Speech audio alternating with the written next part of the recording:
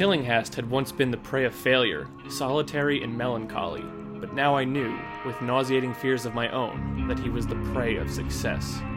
Sort of like how some of us are the prey of filmmakers adapting the work of H.P. Lovecraft.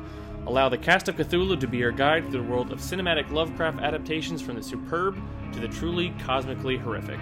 I'm Jim Rohner.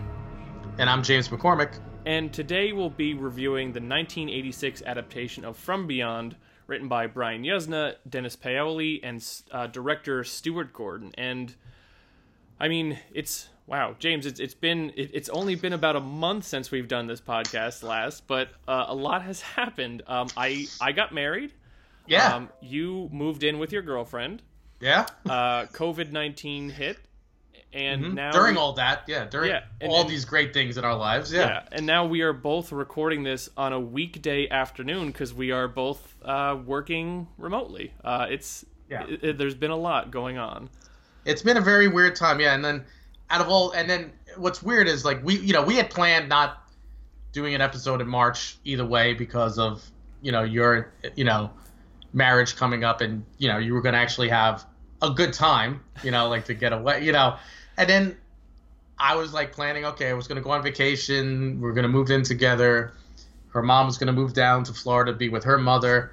And that all went to the shitter. That all kind of got thrown to the wayside. Like, her mom didn't go because we didn't want her to go. Like, I don't trust it. Yeah. And luckily, certain things, like her sister, like her mom's sister's down there with the mother right now.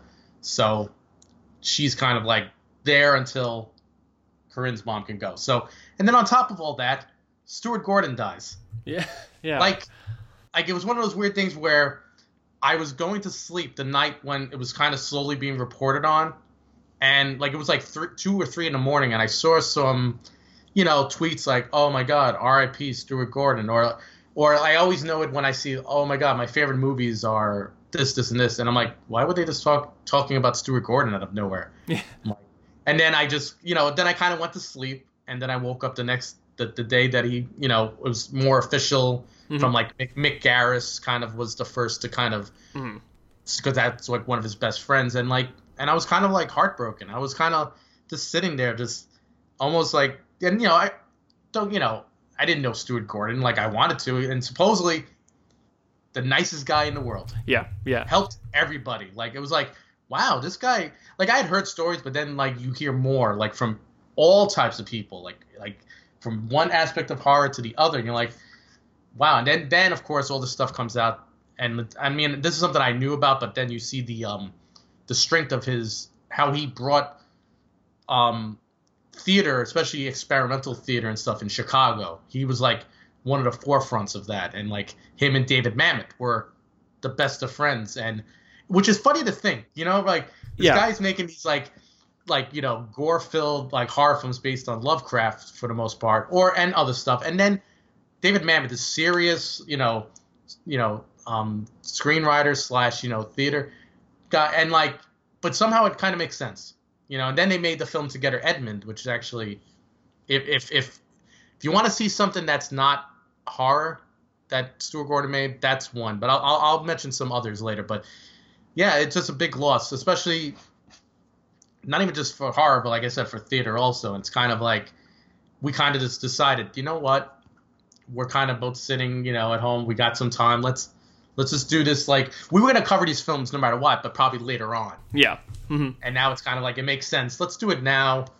Be it, just as a little like nod to the man. And also, these are 2 stories that we haven't even like discussed as much within the mythos of Lovecraft too. Yeah, and whenever you go on IMDb and you search for a film or a filmmaker, and you're on their page, and off to the right hand side it sort of auto populates with like articles most relevant to that person or that thing. I was on IMDb today, and one of them was a link to a story about Stuart Gordon, and it was the title was something to the effect of like, actually, it is good to meet your heroes. Like, I mean, by all reports, he was a wonderful guy. I had not heard him speak, but I listened to the H.P. Lovecraft Literary Society podcast, and he was a guest on there talking about Reanimator. Nice. It's interesting because for a guy who makes such, let's say, loud films to a certain degree. He was a very soft-spoken guy. He was, very much. Especially when he does his... Like, the best things about the releases of his films that come out is when he has a commentary track with them. Because he's so knowledgeable and very, like you said, soft-spoken. And he's got one of those voices you just want to listen to him. You're like, please tell me stories, Uncle Gordon. You know, like Uncle Stuart Gordon. Please tell me stuff. And that's the thing. I think that's kind of like he was. He was like the... Maybe you could call him like the lovable horror uncle within the horror community. Like where... Nobody ever said a bad word about him because it seems like he was just that type of guy. He just was a loving, spread that love, and wanted... Because he wasn't, like you said, wasn't a loud person, so he was almost like, let me give credit to other people, and then I'll take the credit afterwards. Yeah. And by all reports, a very hardworking guy. I mean, Reanimator, From Beyond, and the film we'll be talking about in another episode, Dagon... Yeah. Low budget movies that he really he worked to stretch that budget to get what he really wanted to get done out of it. Oh, definitely. I mean, we'll talk about it with From Beyond, and then later in the next episode with Dagon, just even the limitations of special effects. And we'll go more into with especially with Dagon. Yeah, there's some dodgy CGI, but that one especially was 2001. Was a time of most films just throwing everything at dodgy CGI.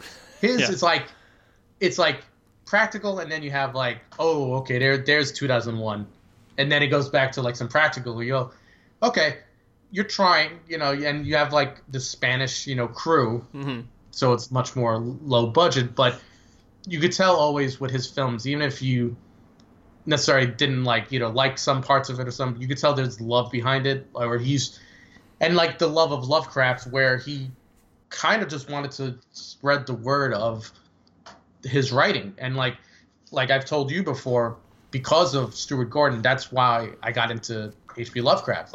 Reanimator and From Beyond were two films early on that I watched from renting from the video store across the street from me at the time, and I would just keep renting them because I would just want to pause and watch how this the special effects. I'm like, oh my god, look at how did it, and he became known as one of the slime horror guys, slimy, goofy, gross, especially what we'll be talking about with From Beyond.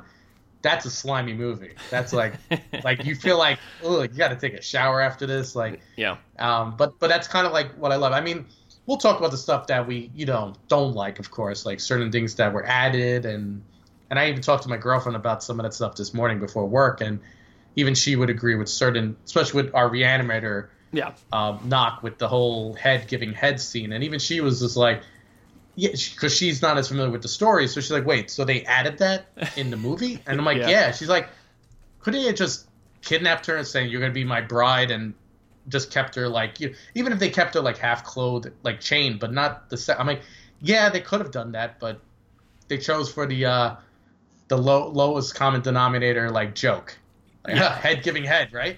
I'm not the biggest Stuart Gordon fan. He makes a lot of choices as a director that I find curious at best, and sometimes antithetical to the story at worst. But just like you said, Stuart Gordon's Reanimator, that was my first exposure to H.P. Lovecraft. Watching that movie got me into this larger world of an author that I eventually grew to love, and so it's one of those things where you may not love Nirvana, but it got you into a larger music genre that you really appreciated, or you may not love Godard, but maybe he got you into the French New Wave and a new expression of filmmaking. So it's funny you mentioned Godard.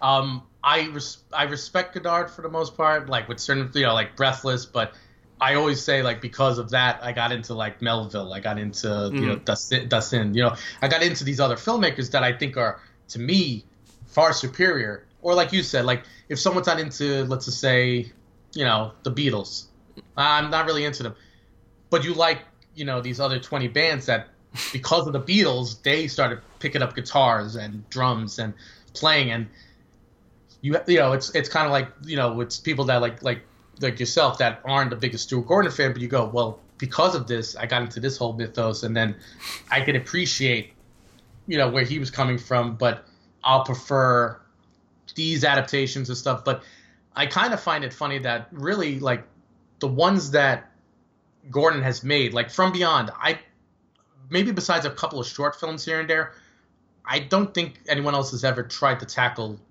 that story, or even like Dagon itself, even though Dagon's kind of a combination of Dagon and Innsmouth, you know, like kind of a almost like a mashing of the two. In some places I think it's called like Innsmouth or stuff, but and even Reanimator, I think it's been tried once. I mean, I'm not counting the sequels, but like someone else tried to make Herbert West Reanimator, which we'll probably cover at some point, but that doesn't look so promising. But I kind of find it funny that he took, now I guess you would say, stories that weren't as, but even then, when you think about it, when he was making them, these stories weren't as popular per se. So he kind of revitalized that. And I mean, you know, don't get me wrong. When I watched these, I went to like a bookstore and I found like, you know, one of the many compilation, you know, trades of like, you know, here's 6 stories of H.P. Lovecraft. And you go, okay, let me read them. And, you know, that was always the shocking thing. When you'd watch these movies and then you'd read the story, you're like, wait, it's only 7 pages?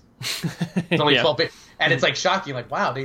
But then again, like you said, and I kind of agree with a lot of times, sometimes they try to add too much to kind of, and it's not even making it in present day. I mean, you could do anything. Like we even said with The Color Out of Space, you put it today and you added some little stuff, but it still had the heart of the story. You know, like it still had, you know what it is. If you read the story, you go, okay, I recognize 80% of the story in there. They just added little touches, you know.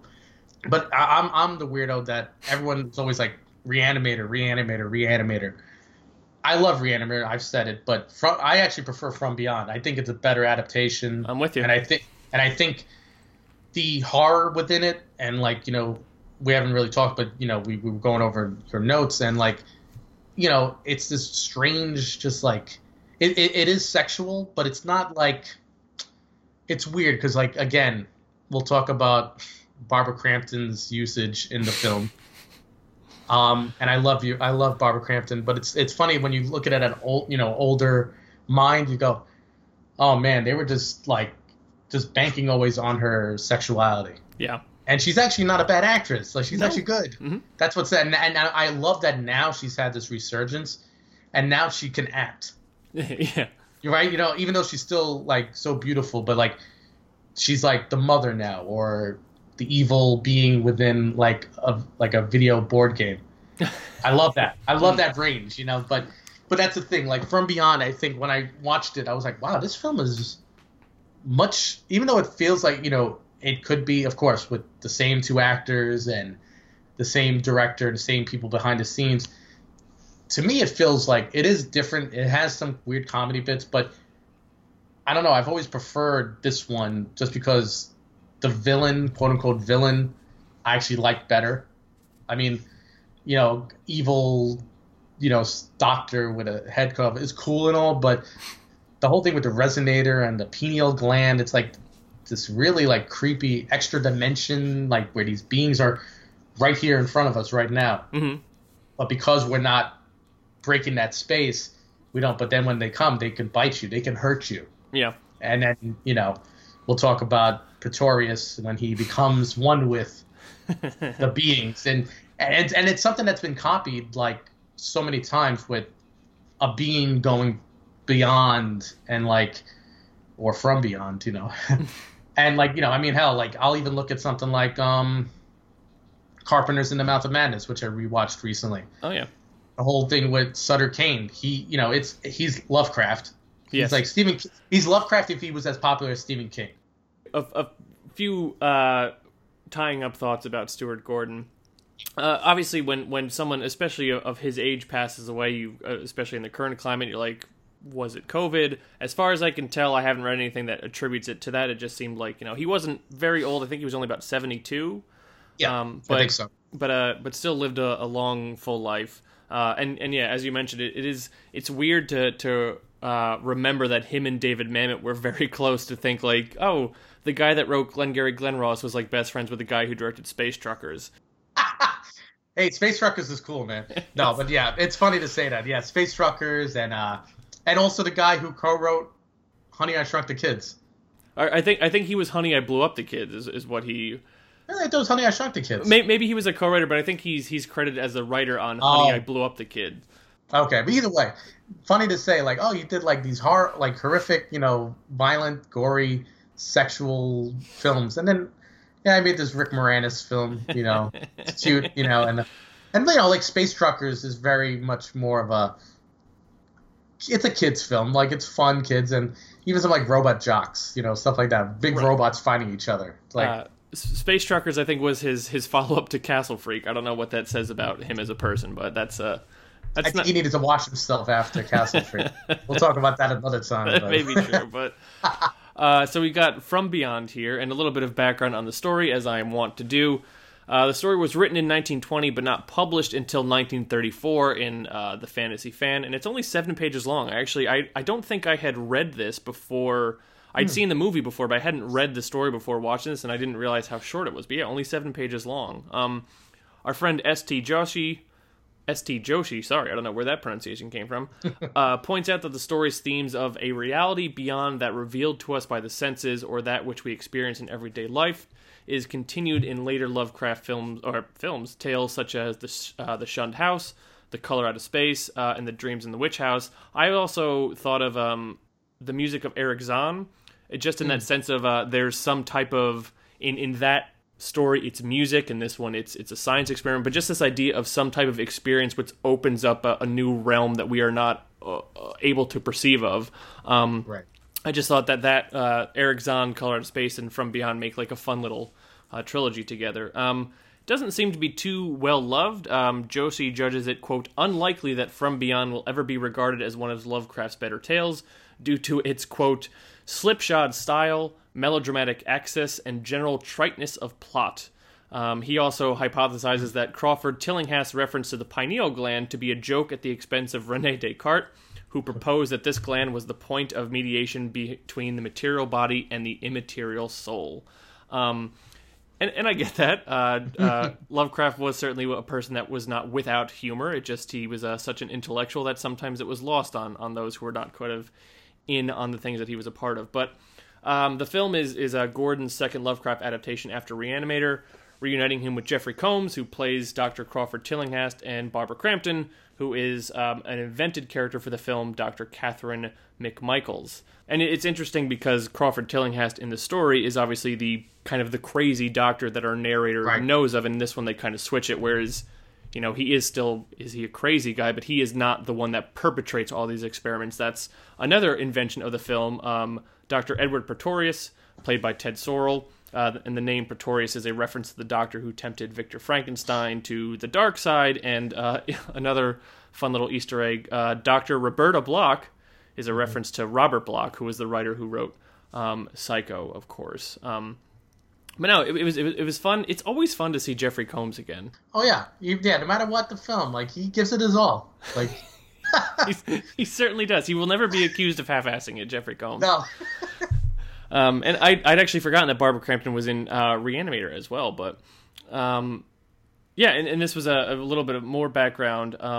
It was an Italian production shot on a soundstage that was owned by Dino De Laurentiis, and Brian Yuzna said it only cost about $2.5 million, where if it was shot in the United States, it would have been closer to about 15. And even with that, not all the effects were done by the time the film was done, which upset Stuart Gordon. But even having said that, man, I love practical effects. And this was a... James, do you know who did it? Was this like a famous effects team or guy that did this stuff for this one? I don't... it's funny. Like, this is one, like, I don't 100% know. Like, does it say who was more of the... Oh, well, yeah, you know what? Okay, yeah, that's why I recognize the name. John Carl Buechler, who went on to do everything from... He directed some films, like he did the special effects and stuff for like Troll, and like which not the best, but the Trolls look good. They look better than Troll 2 when they're goblins. But and yeah, he did a lot of like kind of like I think he might have been the guy that might have helped Screaming Mad George also, which is funny. Then Screaming Mad George got into the whole mix with Brian Yuzna and whatnot. But yeah, John Carl Buechler, like famously, I think he made Friday the 13th Part 7. If I'm wrong, I apologize. It's either Part 7 or Part 8. I think it's Part 7. The one, because 8 is 8 is Jason Takes Manhattan. Then it's the one before 7, where 7 is like almost like bloodless. you know, which Okay. is funny that it's bloodless and it's a Jason film, but it's gone on record that there's like 20 something minutes cut out that showing like Right. people getting cut in half and stuff, and he directed and did all the stuff, and he said it's like, and he's since passed on. I think he died from cancer last year, but he said, like, you know, it was one of his biggest regrets that they could never find that print of the uncut version of his film. It's like, now is the time to put it out, like, let's get it out there. But sadly, you know, like a lot of films, they were cut, and who knows, they probably threw out the footage like they usually do. Yeah.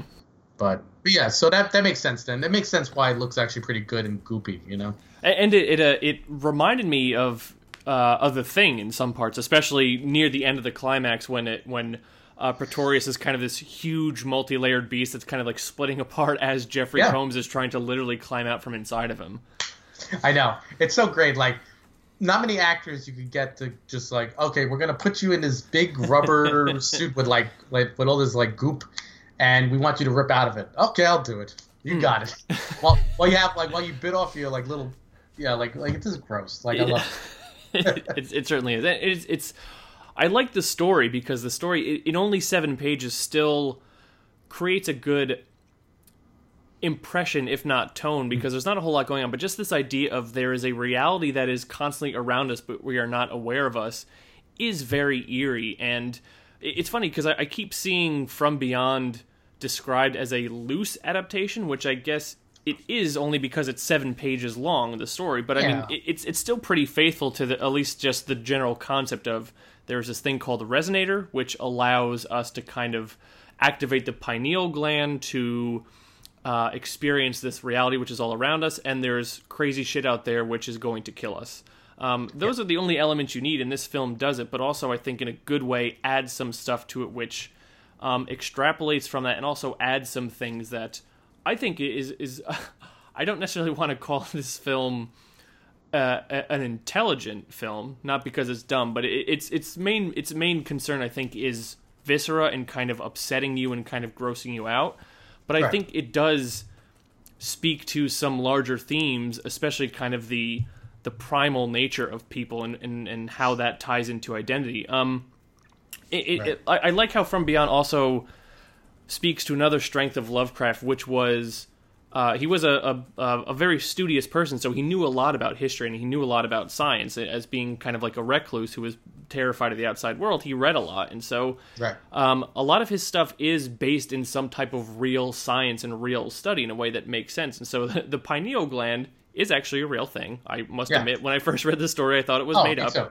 It's a real thing. Admittedly, its function isn't fully understood. They think it has something to do with melatonin and regulating sleep patterns, and also maybe something to do with hormones in women, but it's not fully understood. So the fact that he takes this thing which actually exists and has sort of a unknown mysterious function, but roots it in something that's real, and then uses kind of the mystery to kind of play around in the creativity, and then and hypothesize, well, maybe this is tapping into something which is primordial within us. That's an interesting playground to play in, and I think he creates something really cool with it.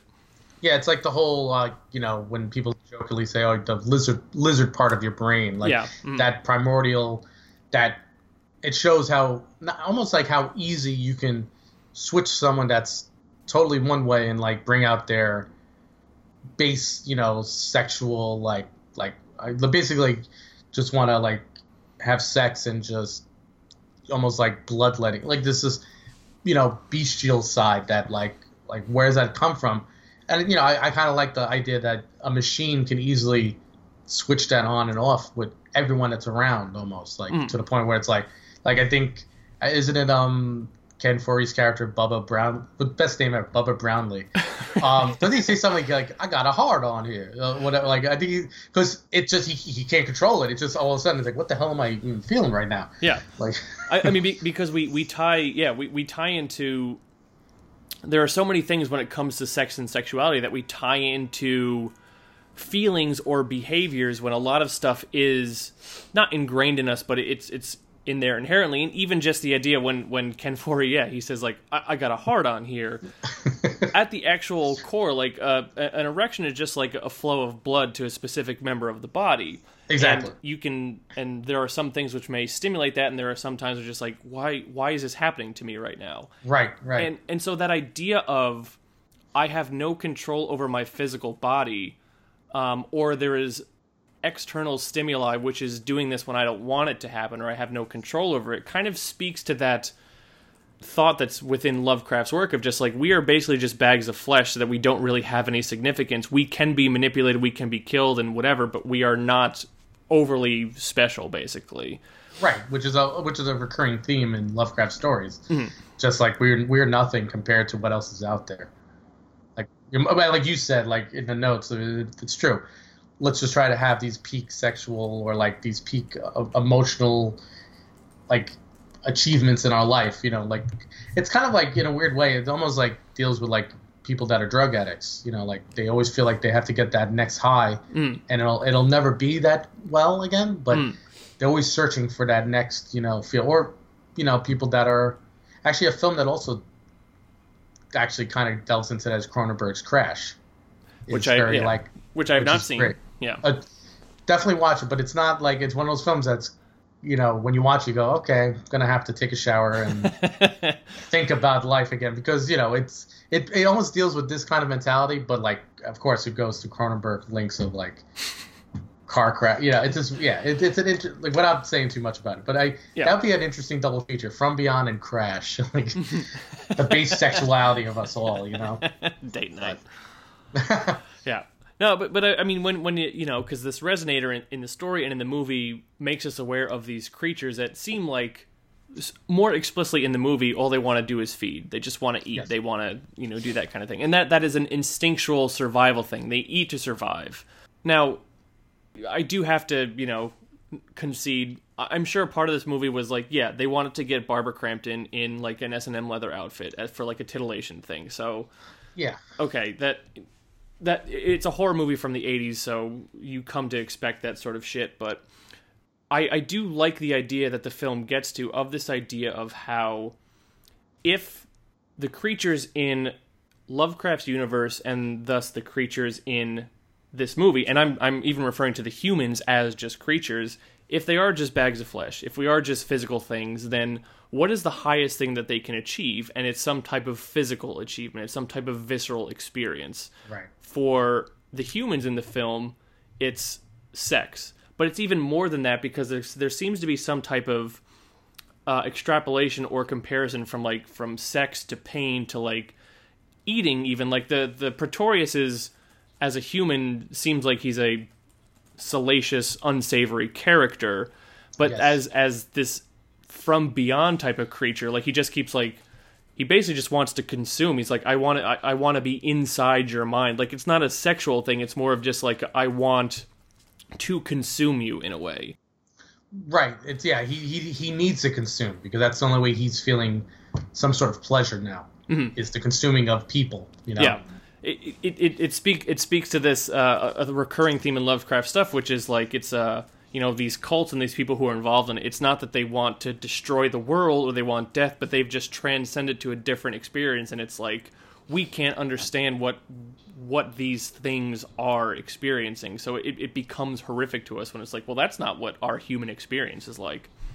No, of course not. I mean, but and then again, there are people out there that, like, what I love about this too is when they, Pretorius, basically the beginning of the film is just the resonator is used, and it's almost kind of a similar beginning to like Reanimator, where something crazy happens with the experiment, with the doctor that was helping or whatever, and then it just goes a different route where, did this really happen, or is it all in, Combs, Tillinghast's mind? And what I love about it is that every time, like when we see more about Pretorius' life before, like the videos of him, like the S&M, like, but you could tell he was a guy that was not getting the most, he wasn't getting the okay from a lot of these women.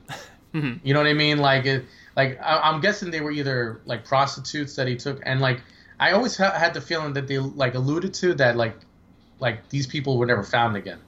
Yeah. Mm-hmm. Right? Like, it kind of had that feeling with the way the video was shown, and like when like Barbara Crampton's McMichaels finds it, and like it's almost like disgusted but also turned on a little bit, because that's before the machine's even on. Yeah. And it's already going to the back of her mind, like, what is that? So like you said, like, yeah, would you say this film is the most intelligent? I understand what you're getting at, like, but I think there's a lot more thought in this film, and especially with the sexuality part. Yeah, I don't agree, like you said, like, and like we'll get into with the S&M thing, where it's almost kind of denouncing all S&M, like, oh, yeah, you're a salacious piece of shit if you're into that. Yeah.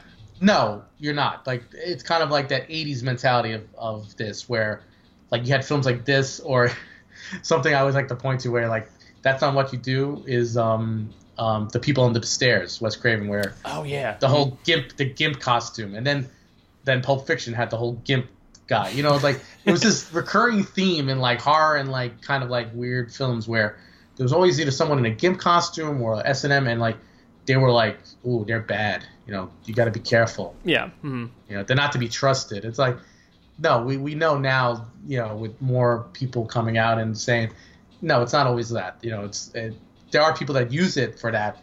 Those are the bad people. That's kind of like, I wish, and who knows? I don't think Stuart Gordon was saying, oh, every person with S&M is bad. It's just, I think, you know, Paoli and Usna, you know, going for what most people think of it as. You know, it's like, oh, that means you're like naughty. You know, I just have sex this way. Like, that's the normal way. Look at the way you do it.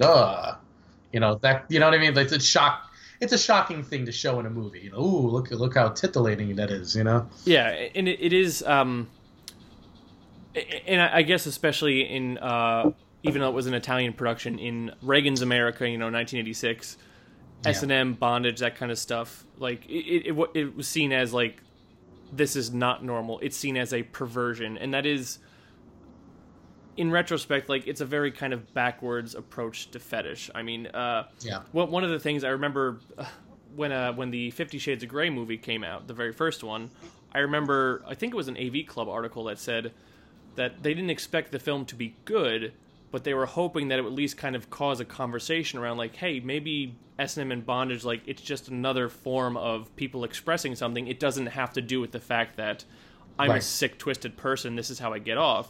But then, of course, with the way that... Who wrote that book? L.D. Gray? L.D.?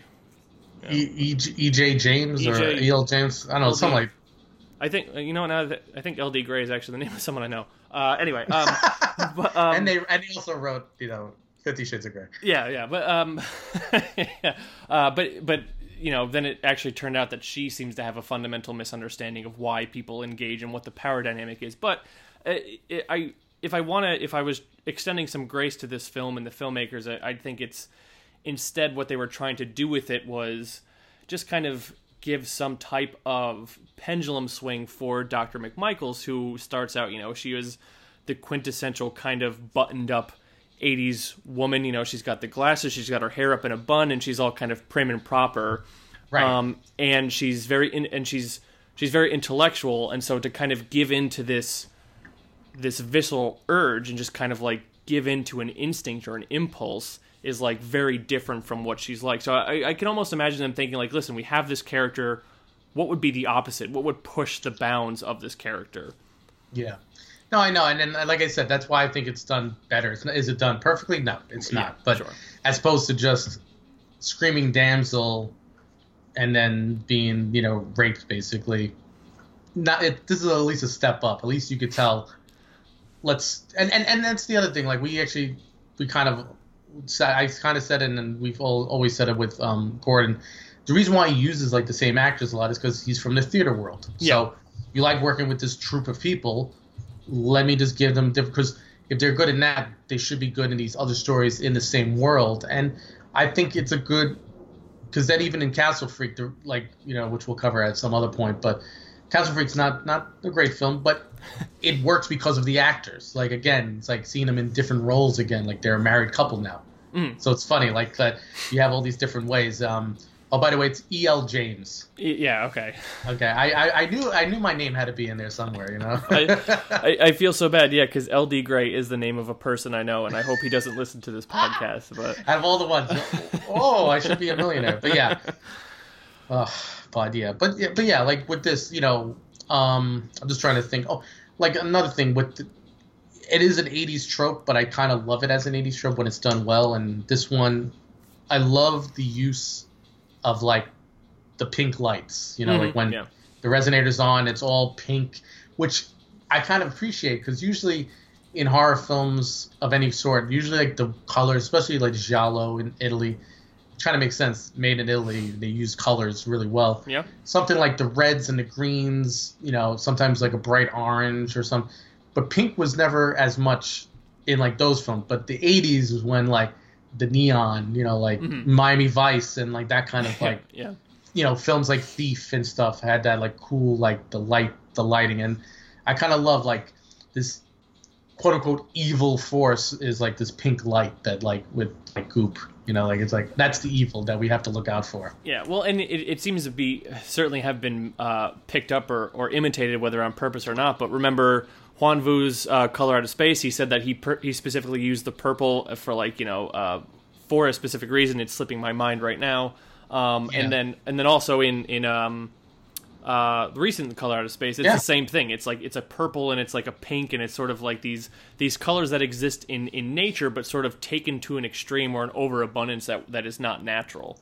Right, exactly, and that's the thing when it's a dark room and all of a sudden all the light in there is just pink, this like hot pink that's like, you know, quote unquote resonating with everyone, just making their minds change to this base material where you can't control it, and I kind of love that. Like that, like again.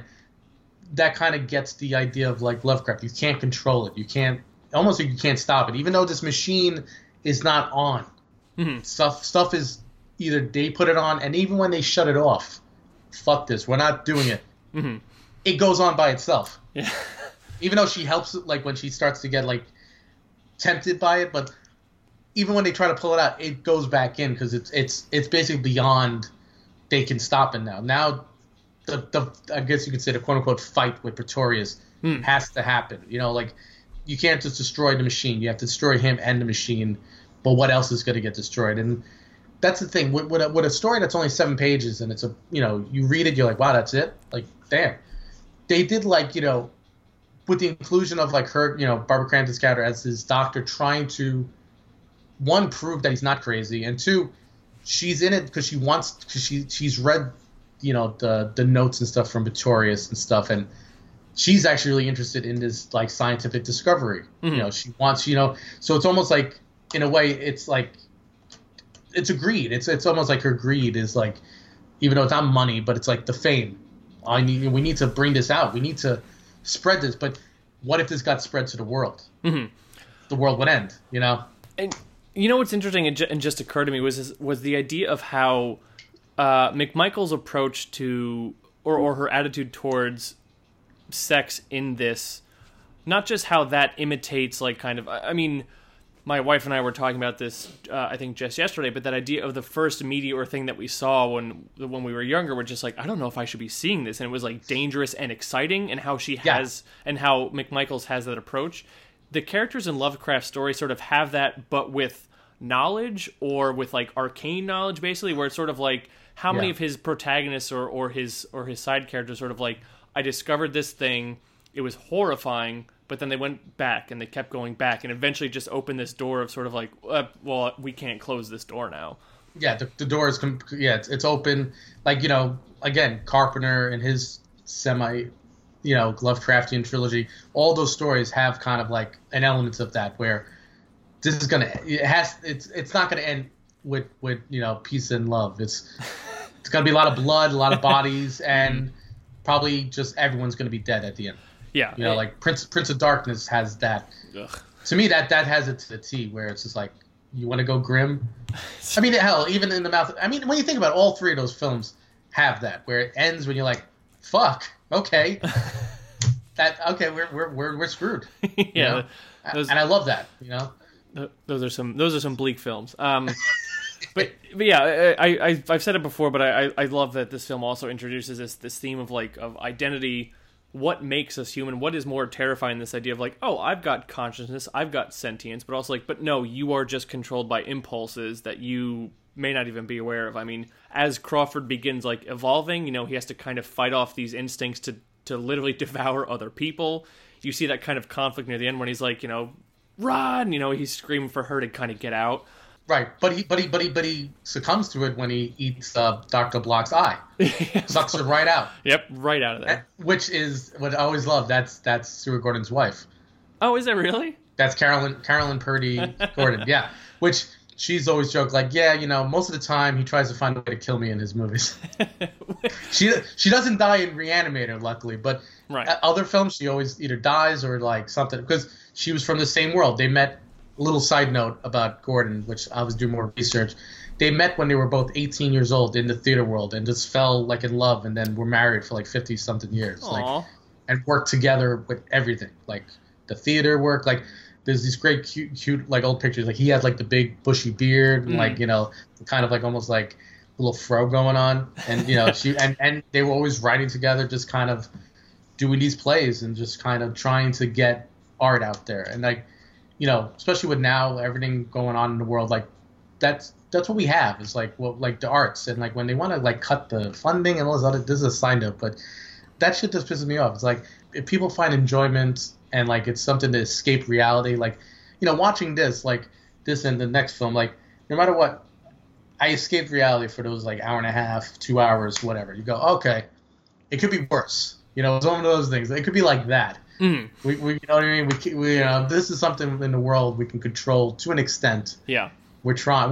At least smart people are trying. But then again, we'll see what happens in a few weeks. But yeah, but again, with Lovecraft, when it's done properly, there's no hope.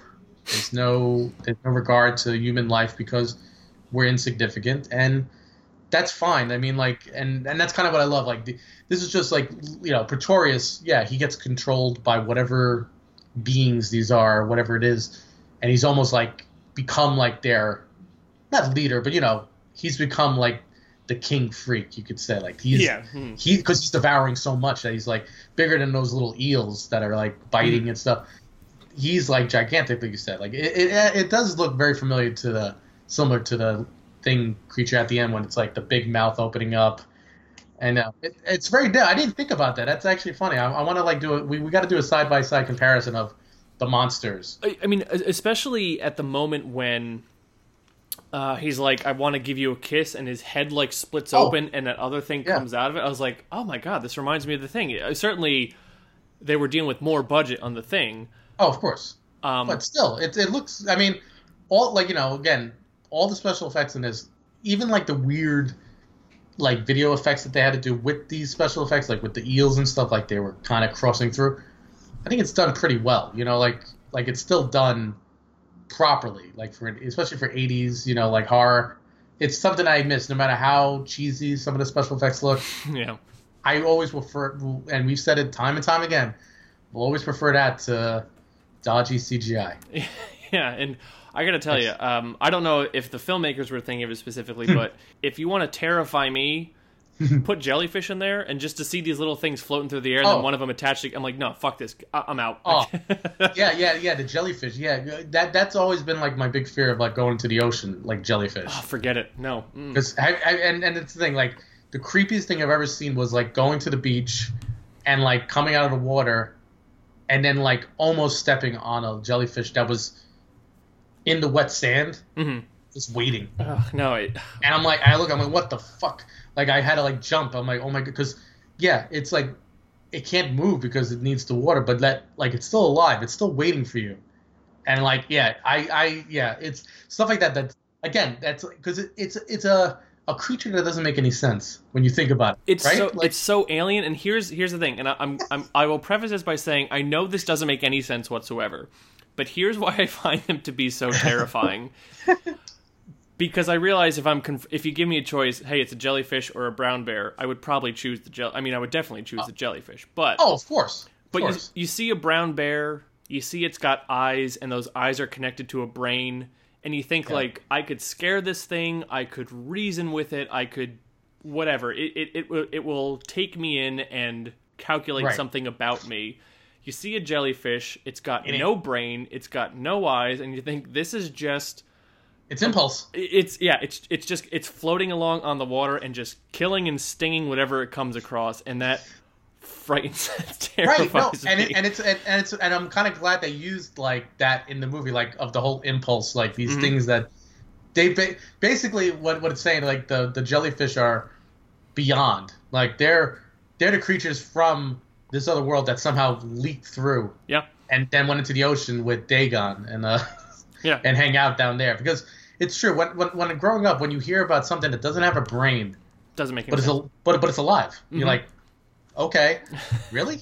So you're right. There is no reasoning. You're dead. Like if it stings you, you're screwed. Like you can't say stop it. Nope. No. Keep stinging. Yeah. What are you gonna do? Scare it? No, you're not. You're not gonna scare it. No, you're dead. Anyway, but yeah. Anyway, back to the movie. Yeah, I did want to read a quote from this article that I found from Sci-Fi that was published a few years ago. That was 30 years later. From Beyond is Lovecraft at his kinkiest, which I disagree with because Lovecraft was not kinky. It's what they added to the film, but this does a good job of kind of summing up my thoughts on From Beyond. But I will link to this on the Facebook page as well if you want to read it yourself. As he did with Reanimator, Gordon took Lovecraft material, which is often based on an unreliable first-person point of view and features hints of the horror contained within the story instead of displaying them outright, and turned it into a surreal, gruesome, trippy journey into excess that has equal parts outrageous and unsettling, I'm sorry. If anything, there's a bit less humor in From Beyond than Reanimator, but a stronger connection to Lovecraft's best-known themes, such as the thin walls separating our reality from other, more nightmarish ones, and a lot more perversity. Yeah, the perversity part is a little like, I mean, I understand where they're coming from, but it's true. Like if you want to see the most asexual man ever to write, Lovecraft is probably top 3, you know? Yeah. Like you said, I don't think you would know what S&M is or was. Like, I mean, I can't imagine. I mean, it would be really funny if you find out, like, somehow if we were able to time travel and, like, go back in time and, like, that was all a persona. He was actually a normal guy that just, this is my persona of, like, this asexual guy. It makes my story, even though then the stories didn't sell well, so it's not like he was making a lot of money doing this, you know, so. I mean, considering that this was a dude who was married for only a very brief time, but then, you know, witnessed his father go insane from some type of syphilis, watching his mother kind of die when he was living with her. Like, I'm sure this guy had all sorts of, like, unworked out psychological issues, but... Of course. I think to consider him, or any of his worth, kinky is kind of like, I don't think you understood what made him tick. It's like, it's kind of like looking at something like 50 Shades of Grey and, this is sexy. No, it's the base of what that even idea is. It's someone that doesn't understand any of it writing about it. It's like if I wrote a book about, you know, I don't know, real estate. I don't know much about real estate, but I think I can, you know, I know what buildings are, right? And rent, you know, right? No, you're basically an expert. But, yeah. Well, but first what you have to do is you have to work on fan fiction message boards writing your real estate story, and then you have to bring it into the mainstream. That's true.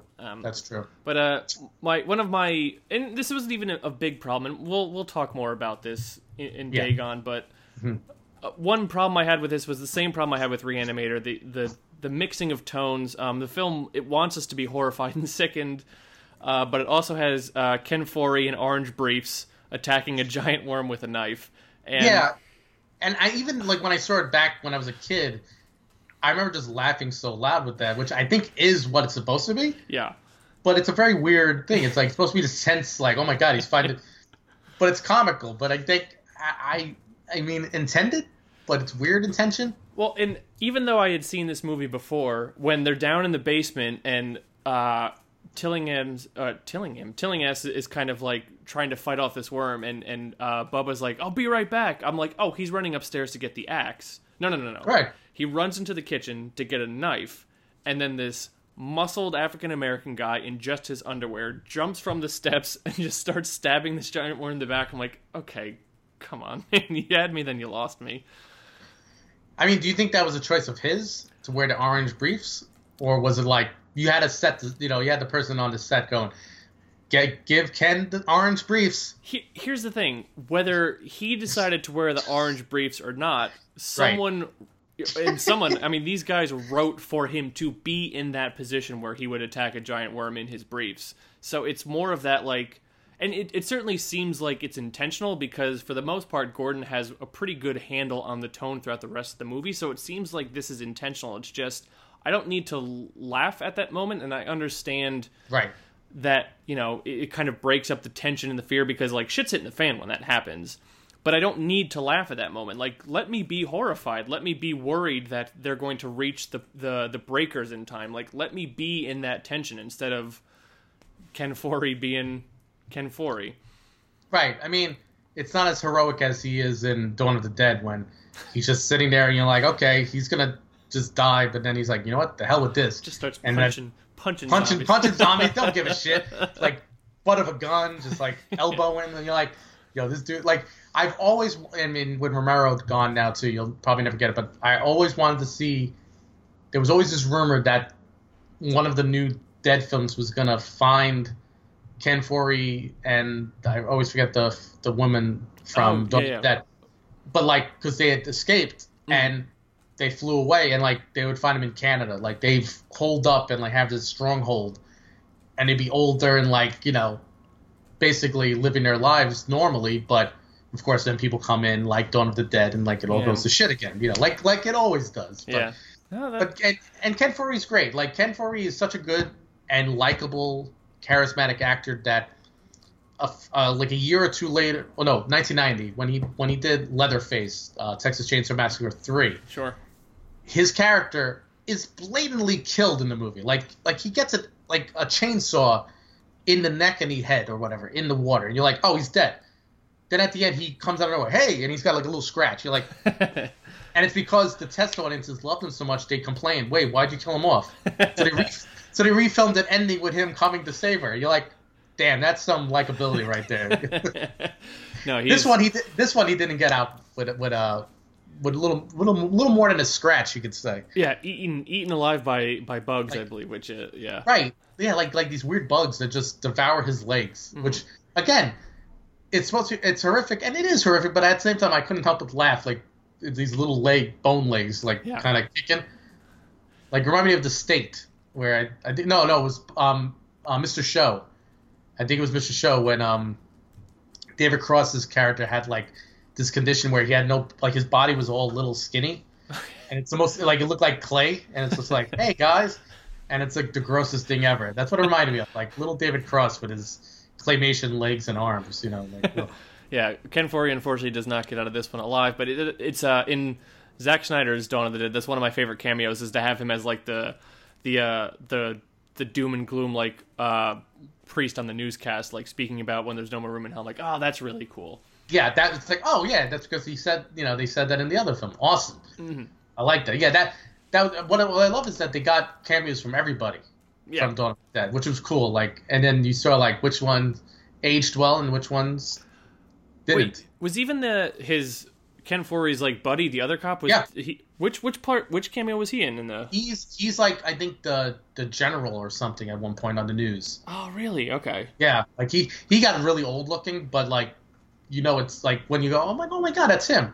Yeah, they're all like in news footage or like whatever. I'm like, it's clever, like little nod to the original. And you can't miss Tom Savini whenever he shows up, so he's obviously in there as well. But of course, he's in everything though.